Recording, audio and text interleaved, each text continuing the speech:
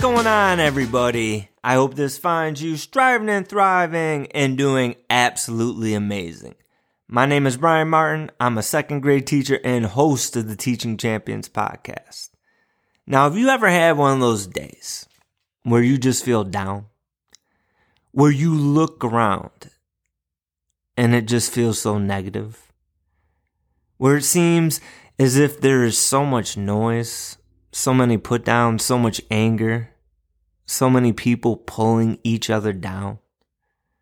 There are moments where that stuff just creeps in and it can put you in a funk. And I was having one of those days. And I ended up opening up Twitter and I was scrolling through it. And I came across the post. And it made me stop. It made me think. It made me smile. And it was from my friend Jillian DuBois. And she had put out a few days earlier a post saying that she had some stickers that she had created. And they were pretty awesome. And she said that if you DM'd her, that she would send you some in the mail. A little happy mail. Well, this gentleman had posted the stickers that she had sent him in the mail. And as awesome as they were, that's not what made me pause. He also posted a note that she had written to him. And that note she had written was so kind. It was so uplifting. It was just such a beautiful thing that she had done. And honestly, that small post picked me up because it was a reminder of the good that's out there in the world. If we want to see, hear, or be reminded of the pain that's out there, you don't have to try hard to find it. But the same can be true of the good that's out there in the world.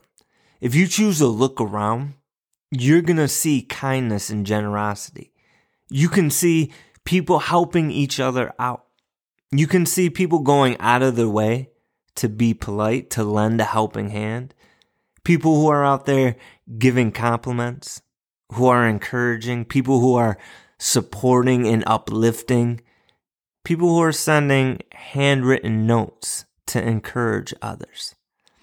And they're not always big gestures. Oftentimes, the best things are the small things that are often out there, but they escape our view.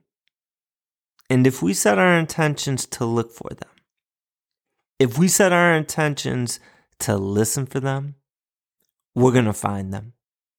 In those small moments of joy, they can start with us. The little things that we do can make big ripples. And one of my favorite quotes is from Mr. Rogers. And he said, "When I was a boy and I would see scary things in the news, my mother would say to me, 'Look for the helpers. You will always find people who are helping. Look for the good, listen for the good, and believe in those around you.'" We've been blessed with another sunrise. Have an awesome day, everybody.